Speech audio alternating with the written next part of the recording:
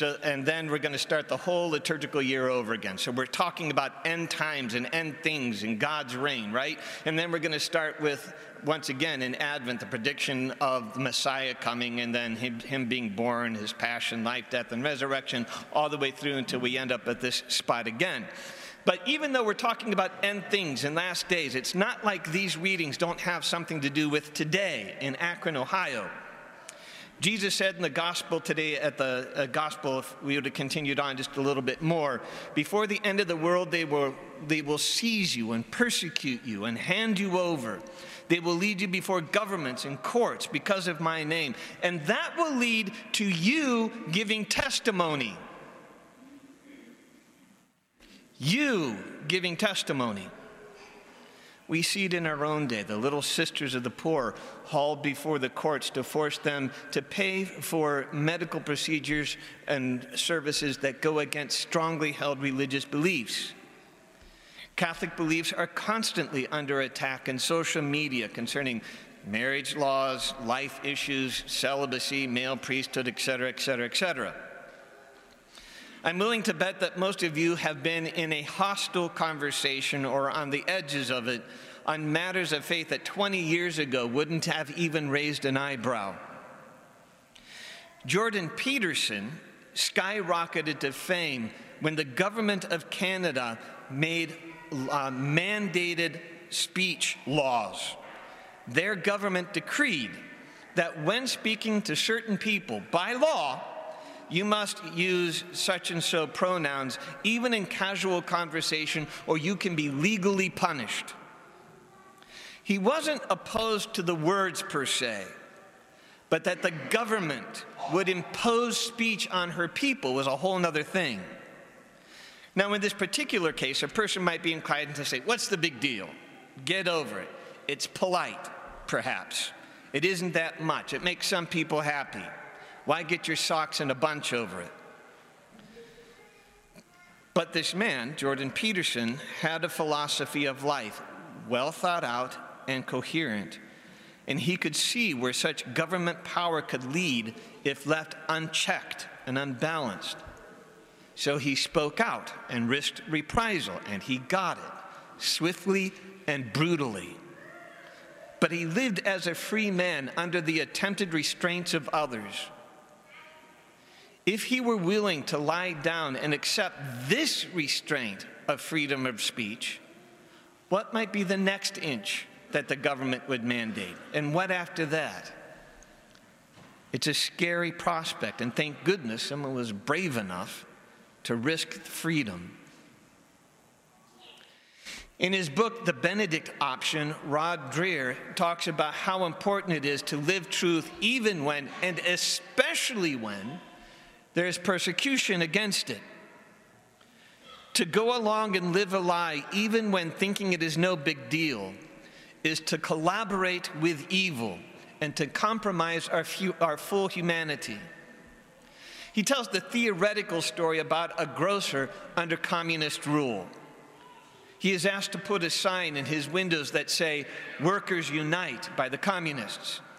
And he could have said, I can go along. After all, there's nothing wrong with workers uniting. On the surface of it, it sounds good, right? But deep down, he knew that it meant more than those apparent words. And on some level, he would be living a lie. So what if he refused to put the sign up, made some attempt to live truthfully? There would be a mighty price to pay. Under communist rule, he could lose his job. He could lose his place in society. His children might not be able to go to college. He would be bullied.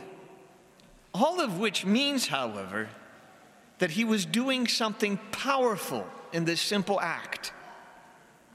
To quote the book, he has said that the emperor is naked, and something extremely dangerous has happened. By his action, he has enabled everyone to peer behind the curtain.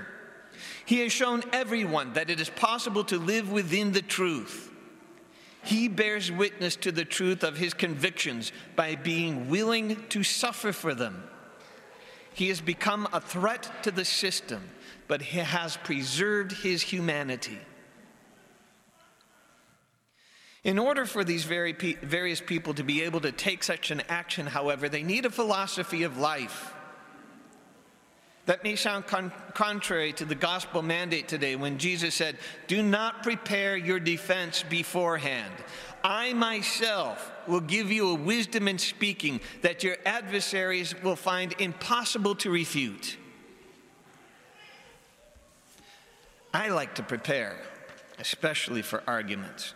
It usually takes place in the shower, and I'm sitting there thinking, well, I know what this person's going to say, and then I'm going to say this, and that'll force them to say this, and then I'm going to say this, and I will win. And it never, ever goes that way. This doesn't mean, however, don't worry about knowing your stuff. We are to be deeply immersed in our faith, in a philosophy of life, to know what we stand for and why we stand for it. Who is Christ? Who is Christ to me, and who am I to Christ? And what kind of relationship are we in? Because you can't defend a faith or a point or philosophy unless you know it through and through. We are to be a people of prayer, of study, of debate, deeply so. But even so, we trust God to guide us on this challenging journey, because what needs to be said can often be a surprise to us. When Saint Joan of Arc, on whose feast day I was ordained, was put on trial by the English for defense of France, they put her through a long and horrible, drawn-out trial. They tried everything they could, threw everything at her to try to trick her into saying something wrong so that they could pin it on her and thereby punish her. She spoke brilliantly and put her accusers to shame, but they didn't stop. So in Mark Twain's book, he recounts the trial, and here's a part of the court scene that Mark Twain wrote about. In the afternoon, the satanic bishop himself took the chair and presided over the closing scenes of the trial. Along toward the finish, this question was asked by one of the judges to Joan of Arc. "You have said to my lord the bishop that you would answer him as you would answer before our Holy Father the Pope, and yet there are several questions which you continually refuse to answer. Would you not answer the Pope, who is the vicar of God, more fully?" Now, a thunderclap out of a clear sky. Joan said, "Take me to the Pope. I will answer to everything that I ought to." It made the bishop's purple face fairly blanch with consternation. If Joan had only known, if she had only known. She had lodged a mine under the black conspiracy, able to blow the bishop's schemes to the four winds of heaven, and she didn't even know it. She had made that speech by mere instinct, not suspecting what tremendous forces were hidden in it. This was the masterstroke. It was an appeal to Rome. Isn't it interesting that Mark Twain reported that she did not even know the impact of what she had said?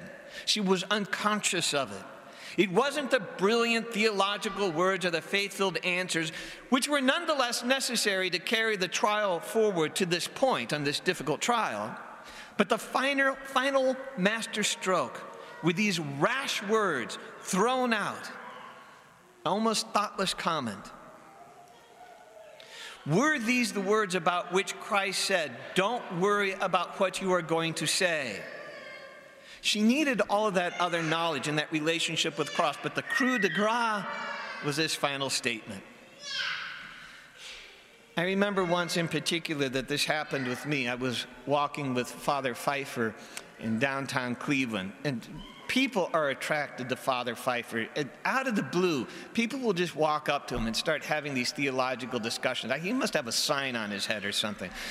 But we were crossing the street, and there was this other young man, blonde hair, young, kind of buff, and he walks up and he says, "Are you two gentlemen priests?" I go, "Yes, we are. My name's Father Valencheck. What's your name?" And he goes, "Nope, I don't shake hands with priests." I went, All right, fine. So went across the street. Turns out we were going to the same coffee shop, and the guy couldn't let it go. He had to come over and talk to us. Well, I'll talk to Father Pfeiffer.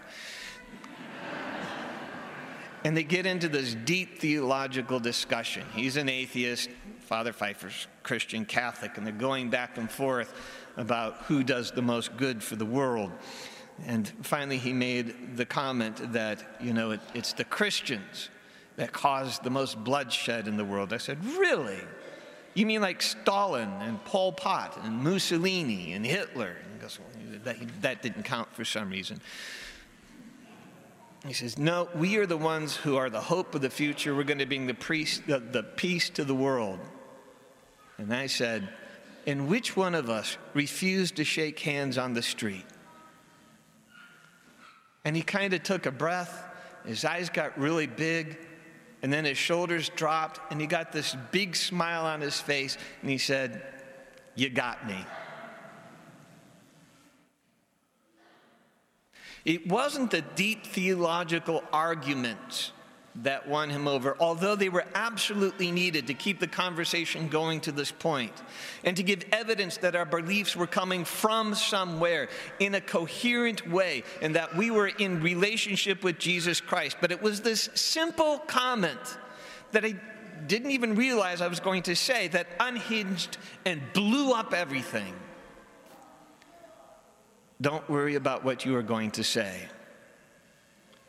So today we are definitely called to know and practice our faith, to know Christ, and to not be afraid to stand up for truth and our humanity. But the victory is not going to be ours. We trust in God who comes to our defense and who will overcome through us.